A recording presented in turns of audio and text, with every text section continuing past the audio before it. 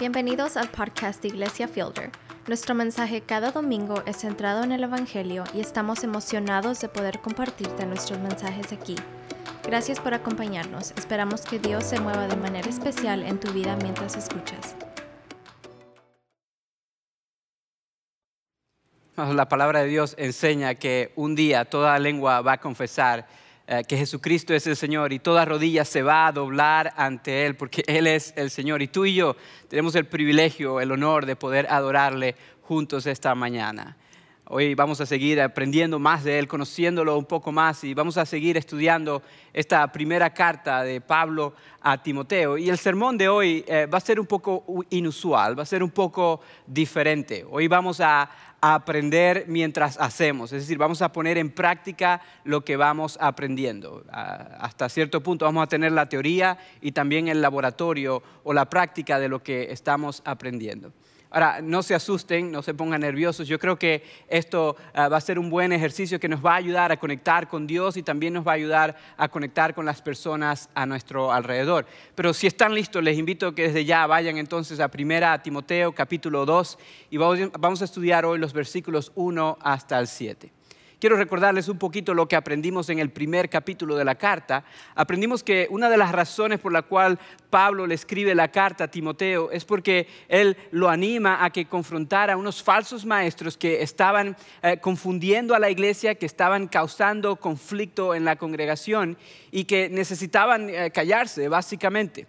La semana pasada vimos cómo una de esas falsas enseñanzas era de que ellos estaban agregándole ingredientes al evangelio que no eran necesarios. Ellos enseñaban que para que una persona pudiera ser salva, no solamente necesitaba a Jesús, sino también cumplir la ley. Y el apóstol Pablo anima a Timoteo a que le recuerde a la congregación que para la salvación lo único que necesitamos es poner nuestra fe en la gracia y en la misericordia del Señor Jesucristo. Hoy vamos a ver cómo Dios quiere que ese mensaje sea proclamado porque Él quiere que las personas experimenten paz, experimenten salvación. Y vamos a ver también qué tiene que suceder para que esto suceda, para que ese mensaje se predique. Voy a comenzar leyendo los versículos 1 hasta el 4, así que leamos juntos estos versículos. Dice así: así que recomiendo ante todo que se hagan plegarias, oraciones, súplicas y acciones de gracias por todos, especialmente por los gobernantes y por todas las autoridades, para que tengamos paz y tranquilidad y llevemos una vida piadosa y digna. Esto es bueno y agradable a Dios nuestro Salvador, pues Él quiere que todos sean salvos y lleguen a conocer la verdad. Podemos ver, Dios quiere que todos sean salvos, que experimenten y que conozcan la verdad. Él quiere lo que es mejor para nosotros. Él quiere que el evangelio puro e higiénico del cual hablamos la semana pasada sea predicado y sea proclamado. Y aquí vemos qué tiene que suceder claramente para que eso pase, para que el evangelio avance. Dice Pablo que debemos básicamente lo primero que debemos hacer es orar. Traer oraciones, súplicas, plegarias y acciones de gracias por todo. Esto es lo que él dice. Es decir, que la oración no es solamente una partecita del ministerio, la oración es la fuerza del ministerio. Necesitamos clamar a Dios en oración. Y es interesante saber esto, especialmente cuando sabemos de quién vienen estas palabras. Porque cuando hablamos de Pablo, sabemos que estamos hablando de un hombre un poco inquieto, alguien que le gustaba moverse, trabajar, que se movía de una ciudad a otra constantemente llevando el evangelio de Jesucristo. Él era un trabajador, él era un evangelista, era un misionero, era un plantador de iglesias, constantemente se estaba esforzando para que el evangelio avance. Pero a pesar de que esta era su personalidad, él reconocía que lo primordial, lo esencial, lo que debía hacerse ante todo era orar al Señor. Traer nuestras peticiones al Señor para que el Señor pudiera responder y el evangelio pudiera avanzar.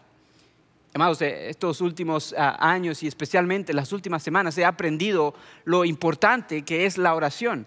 He aprendido que cuando estamos llevando a cabo el ministerio del evangelio de Jesucristo, estamos predicando el evangelio puro, el verdadero evangelio, el enemigo no está contento. La lucha que peleamos no es contra seres humanos ni contra cosas de este mundo.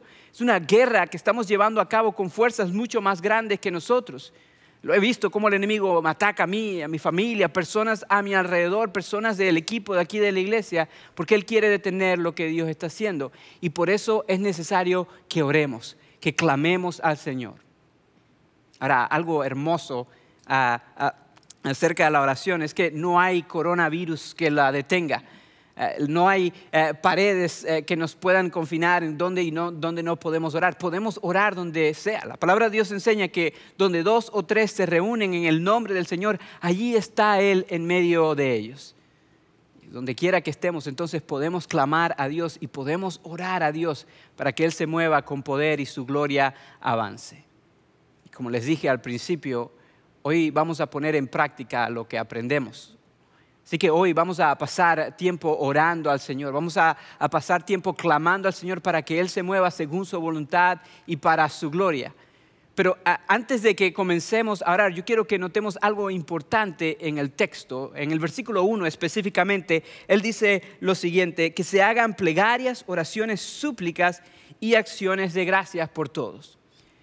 La tendencia humana, nuestra tendencia es enfocarnos en las primeras 3.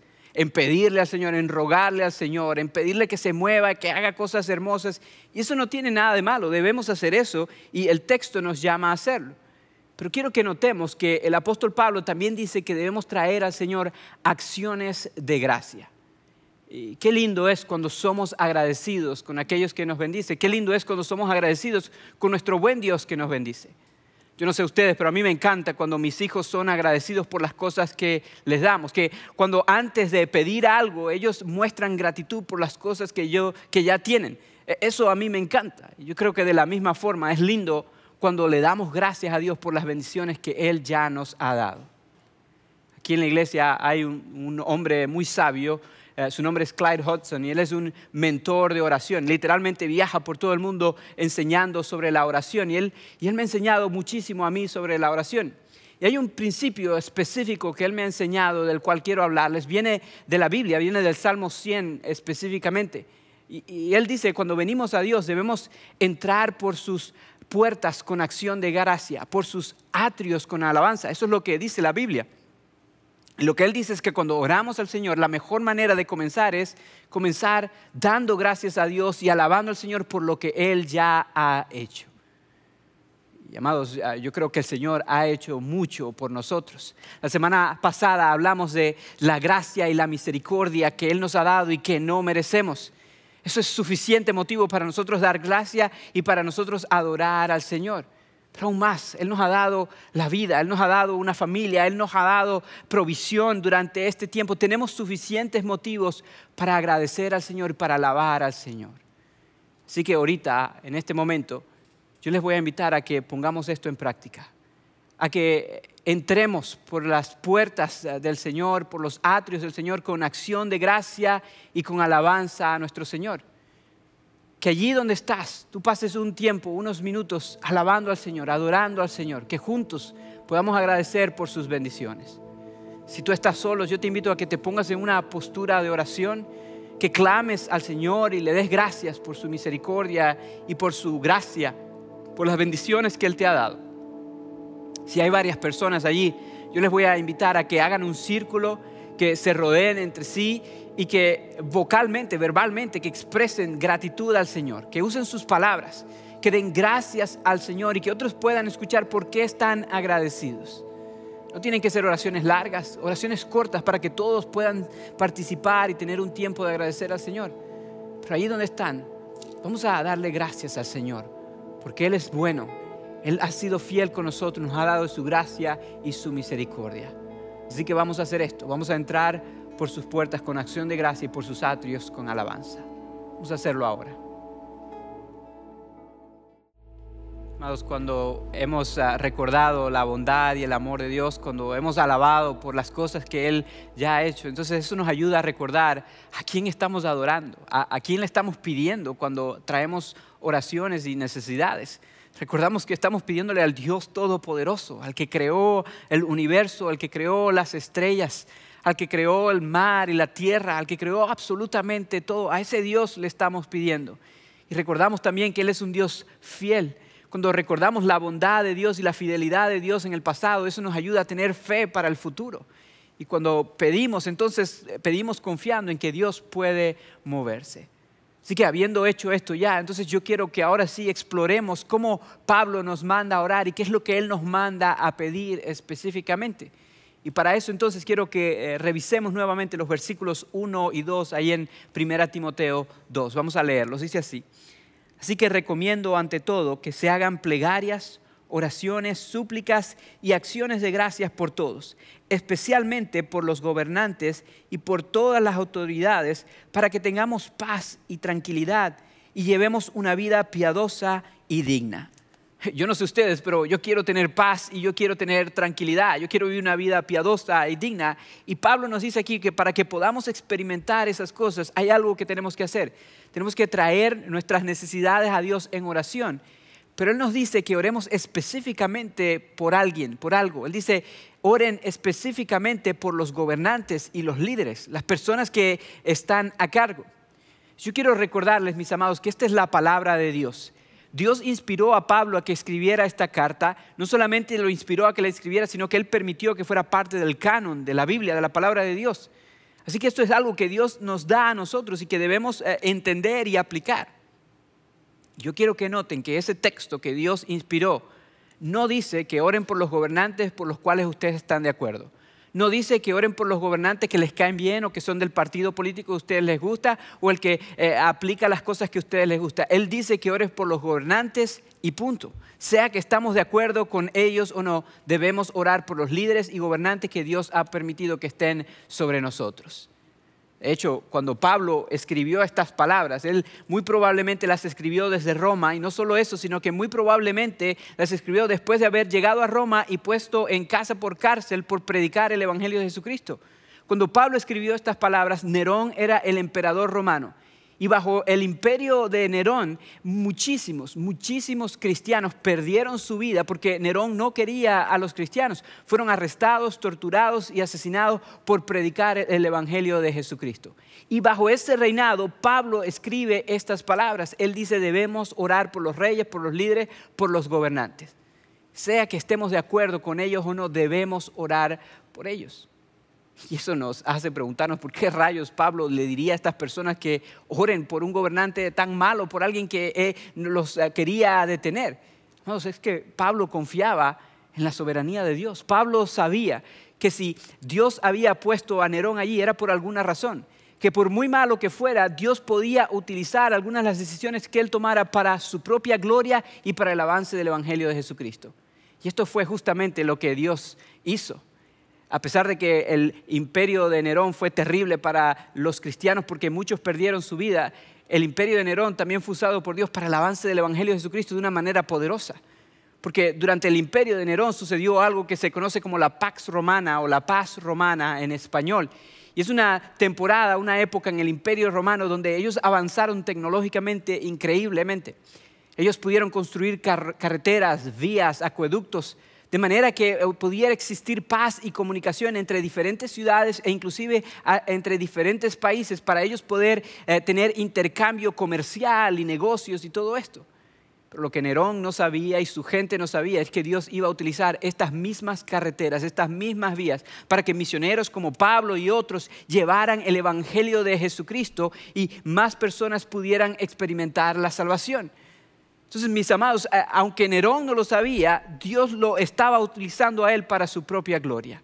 Y por esta razón es que debemos orar por los gobernantes y líderes que Dios ha puesto sobre nosotros. Porque sea que estemos de acuerdo con ellos o no, Dios puede utilizar las decisiones que ellos toman para que el Evangelio avance. Y como ya les dije, hoy vamos a practicar lo que aprendemos. Así que hoy vamos a orar por los líderes que Dios ha puesto sobre nosotros. Durante este tiempo tan extraño es necesario que oremos por el presidente, es necesario que oremos por personas en el Senado, por personas en el Congreso, por personas que Dios ha puesto sobre nosotros. Y no solamente sobre el presidente de nuestro país y las personas en el Congreso y en el Senado, también debemos orar por personas que Dios ha puesto sobre nosotros espiritualmente hablando. Por personas que Dios ha puesto sobre nosotros a nivel local y también en las escuelas, a nivel educacional. Es necesario que oremos por los líderes que Dios ha puesto sobre nosotros.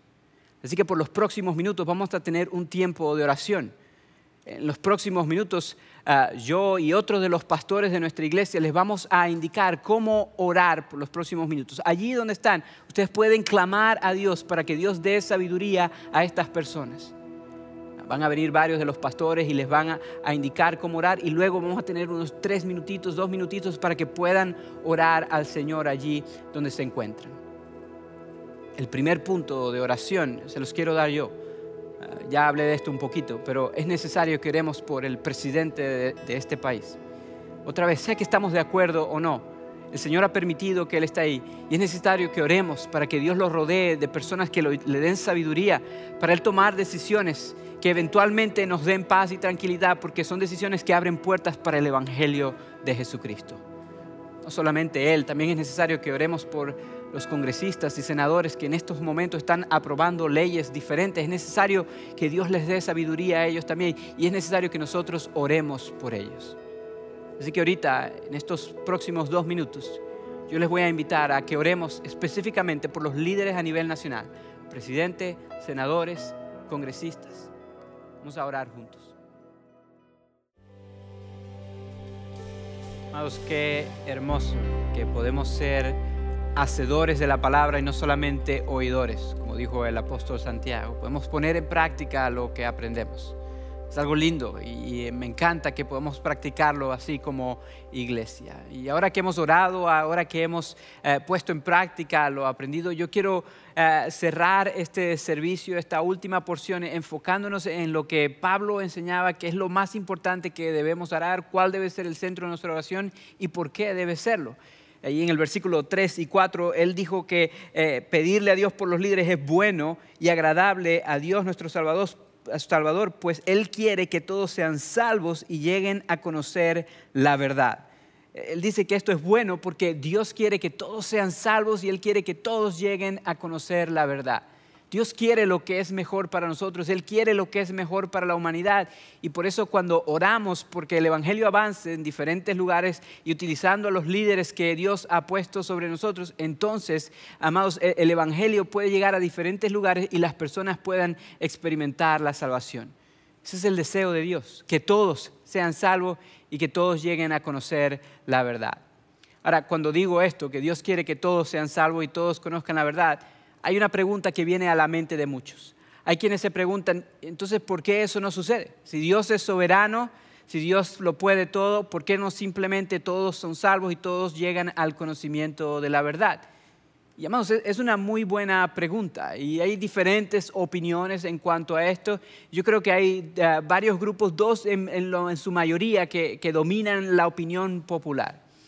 Hay un grupo que dice que básicamente si Dios, toman este versículo y dicen si Dios verdaderamente quiere que todos sean salvos y no todos son salvos, entonces tal vez Dios no es soberano como dicen, tal vez Dios no está en control de todas las cosas como dicen, y dudan la soberanía de Dios. Por otro lado, hay un grupo de personas que llegan a otro extremo y dicen, no, lo que este versículo dice es que Dios quiere que todos sean salvos y por lo tanto un día todos van a ser salvos. No importa lo que pase aquí en la tierra, no importa lo que crean o haga, un día todos van a ser salvos. Esos son los grupos más grandes. Y amados, con todo el respeto del mundo y la humildad que pueda decirlo, yo quiero decir que ambos grupos están equivocados. Cuando estudiamos el texto detalladamente nos damos cuenta por qué ambos grupos están en lo erróneo. Yo quiero comenzar hablándoles del primer grupo, aquel grupo que dice que Dios tal vez no es soberano porque Él quiere que todos se salven y no todos se salvan. Yo quiero dejarles saber que, amados, hay que entender la diferencia que existe entre la voluntad que Dios ordena y la voluntad que Dios desea. Déjenme les explico. Hay cosas que Dios quiere que sucedan y Él ordena que esas cosas sucedan y no hay nada ni nadie que pueda detener esas cosas. Van a suceder y punto, porque Dios ha ordenado que esas cosas sucedan. En la Biblia encontramos muchísimos ejemplos de esto. Las 10 plagas de Egipto, Dios quiso que sucedieran porque Dios quería que el pueblo de Israel saliera de Egipto. Y por mucho que el faraón quería detener eso, no había nada que podía detener que el pueblo de Israel saliera de Egipto. Eso era lo que Dios quería que sucediera y Él ordenó que sucediera. La resurrección del Señor Jesucristo es otro ejemplo. Jesús murió en una cruz Y Dios sabía que lo iba a resucitar, y por mucho que pusieron una piedra en la tumba en la que estaba Jesús para tratar de detenerlo, esa piedra no lo detuvo. Jesús resucitó porque Él ordenó que Jesucristo resucitara. Hay cosas que Dios ha ordenado que sucedan porque son su voluntad, y no hay nada ni nadie que detenga esto. Y estas cosas demuestran que Dios es verdaderamente soberano, y lo que Él dice que sucede va a suceder. Pero en la Biblia también encontramos que hay cosas que Dios desea que sucedan, pero no necesariamente sucedan, sino que más bien Él le da la libertad a los seres humanos para decidir si nosotros queremos que sucedan esas cosas en nuestra vida o no. Hay varios ejemplos de esto. El primer libro de la Biblia encontramos un ejemplo. Dios deseaba que Adán y Eva no comieran del fruto del árbol del conocimiento del bien y el mal. Dios no quería que ellos hicieran esto porque Él sabía que iba a ser malo para ellos, pero Dios en su amor les dio la oportunidad a ellos de decidir si querían confiar en Él o no. Y ellos tomaron esa libertad y desobedecieron. Hicieron lo que Dios no deseaba para ellos.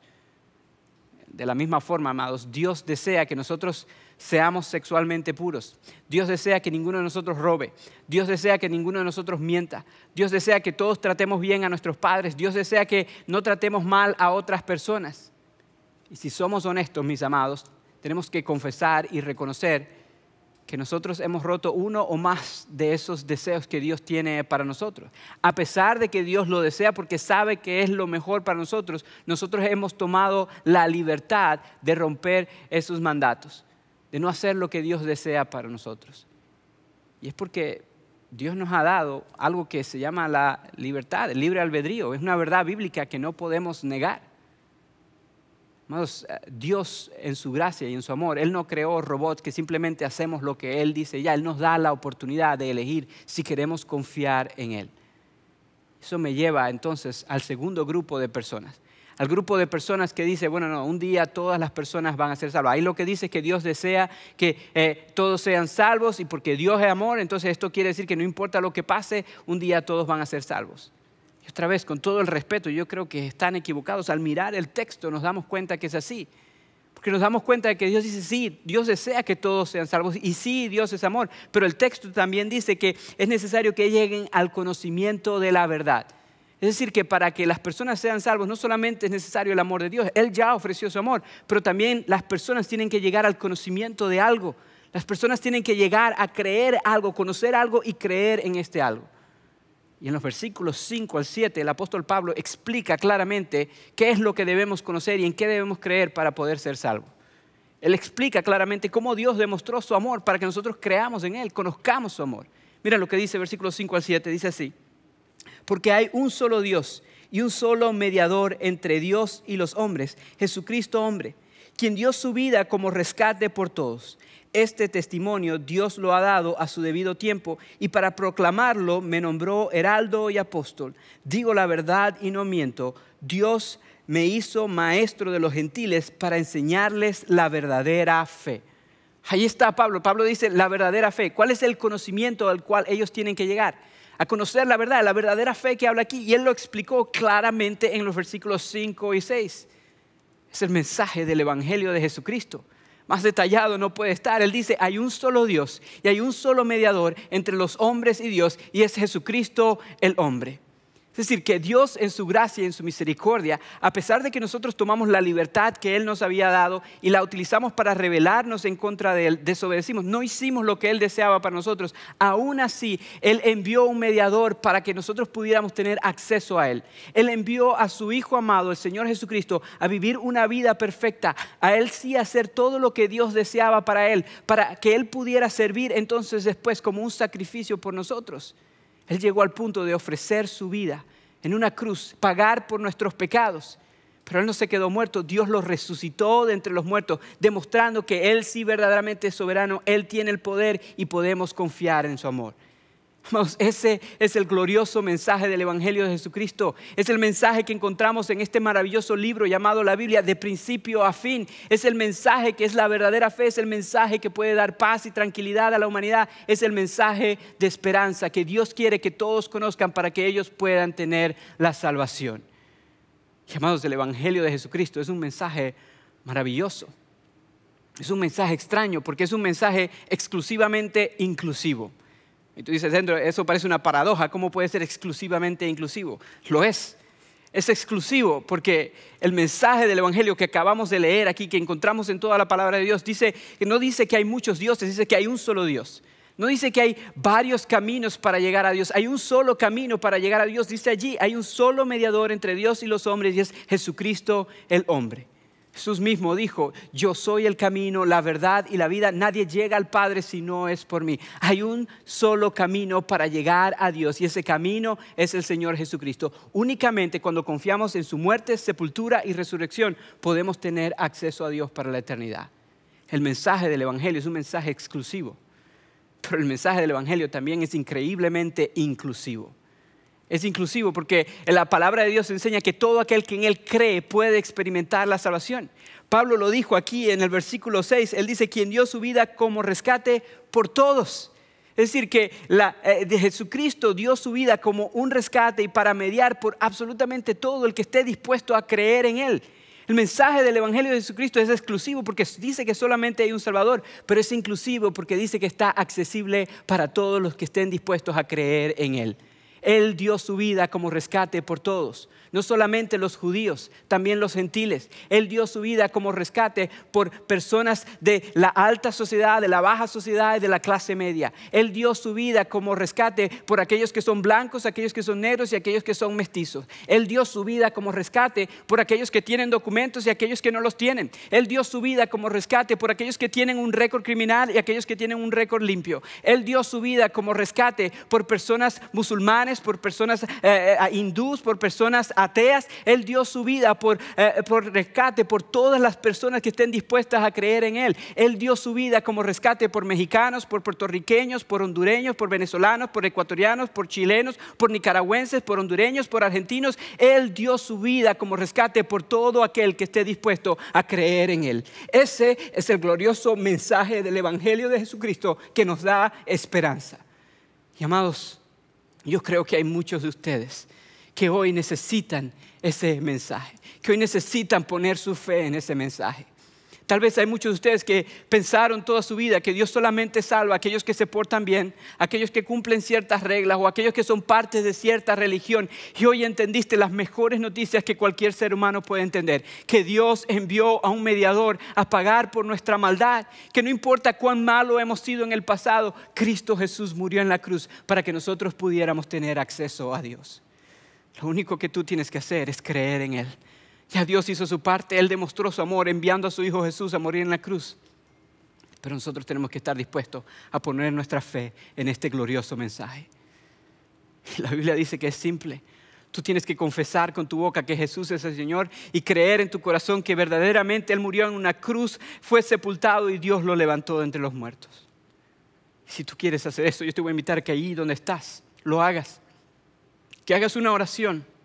Dios te escucha, simplemente declara con tu voz que necesitas al Señor como el Salvador de tu vida, que necesitas que el Señor Jesucristo sea tu mediador entre tú y Dios. Quiero que sepas que cuando pones tu fe en el Señor Jesucristo puedes ser salvo. Nosotros queremos ayudarte en esta jornada. Tenemos pastores dispuestos a ayudarte, así que si tú has tomado esta decisión hoy, déjanos saber. Tú dices, ¿cómo te dejo saber, Ender? ¿Cómo puedo dejarle saber? Tú puedes tomar tu teléfono en este momento y mandar la palabra conectar al número 94253. O puedes ir a la página web de nuestra iglesia, iglesiafielder.org/conectar. O puedes ahí mismo en Facebook, en YouTube, donde sea que estés viendo, mandar un comentario. Tenemos pastores listos, dispuestos a ayudarte en esta jornada. Pastores que también hemos entendido que somos pecadores y necesitamos a Jesús para mediar por nosotros. Queremos orar por ti. Déjanos saber. Pero yo sé que hay muchos de ustedes que me están viendo que, al igual que yo, hemos experimentado este maravilloso regalo que nos trae paz y nos trae tranquilidad, que nos ayuda a entender que no es por nuestras obras, sino por lo que Cristo Jesús hizo en la cruz, que podemos tener salvación, que sabemos que en Cristo Jesús tenemos un mediador que nos da acceso a nuestro buen Padre desde ahorita y para toda la eternidad. Si tú eres una de estas personas, yo quiero invitarte a que tú seas usado de ahora en adelante para hablar de este mensaje a otros. A lo largo de esta serie vamos a hablar de cómo se ve esto, pero hoy yo quiero invitarte a que medites en esto y que terminemos este servicio de la misma forma que lo comenzamos. Que terminemos dándole gloria y alabanza al Señor, dándole gracias a Dios, porque Él vio personas imperfectas que aprovecharon de la libertad que teníamos para rebelarnos en contra de Dios. Y aún así nos salvó por medio de su Hijo amado. Que le demos las gracias por su fidelidad infinita, por su fidelidad tan grande. Y que recordemos que es únicamente gracias al hecho de que Jesús entregó su cuerpo y derramó su sangre que nosotros podemos ser salvos. Así que voy a invitarles a que lo hagamos de dos maneras. Voy a invitarles a que cantemos una canción que nos recuerda de la gracia y la fidelidad de nuestro buen Dios. Y que demos gloria al Señor mientras cantamos. Que ahí donde estás expreses tu gratitud al Señor por medio de esta canción. Pero también voy a invitarles a que uno de los que están allí presentes vaya y prepare los elementos para que tomemos la cena del Señor juntos. Y recordemos que en Cristo Jesús tenemos un mediador que nos da acceso al Padre. Vamos a preparar nuestros corazones, a preparar los elementos para agradecer a nuestro buen Salvador, Señor Jesucristo, por mediar entre nosotros y Dios. Vamos a hacerlo en este momento cantando.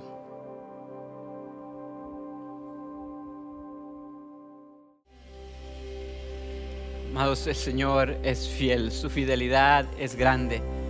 Él nos dio lo que más necesitábamos en el Señor Jesucristo.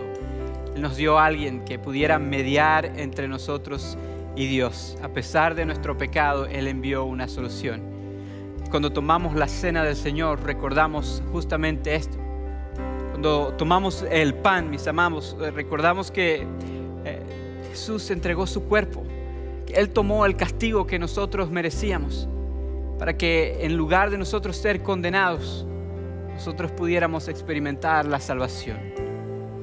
Quiero invitarles a que tomen el pan y lo partan en este momento y que lo tomemos y que al tomemos recordemos, mis amados, que Jesús tomó nuestro lugar en la cruz, que el pan representa su cuerpo que fue usado para mediar entre nosotros y Dios.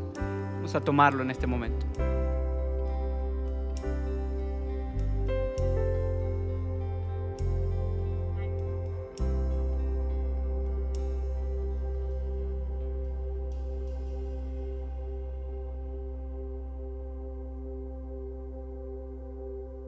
De la misma forma, cuando tomamos la copa, recordamos que Él nos ha dado un nuevo pacto, que gracias al Señor, a pesar de que rompimos su ley, a pesar de que hemos abusado de la libertad que teníamos, hay un nuevo pacto. Ya no se trata de la ley, sino que la sangre preciosa de Cristo Jesús fue utilizada para borrar nuestros pecados, borrar nuestra maldad, y de esta manera podamos tener acceso a Dios.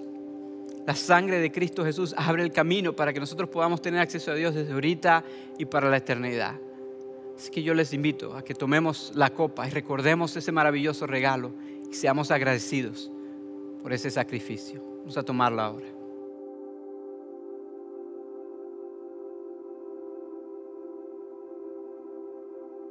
Amado Dios, te damos gracias por tu amor, por tu misericordia. Te damos gracias porque tú hiciste un camino para nosotros. En Cristo Jesús tú enviaste un mediador, el único mediador, para que nosotros pudiéramos tener acceso a ti a pesar de nuestra maldad. Al tomar este pan y esta copa recordamos ese sacrificio y te decimos gracias por tu gran fidelidad. Te amamos y oramos en el nombre de Jesús. Amén y amén.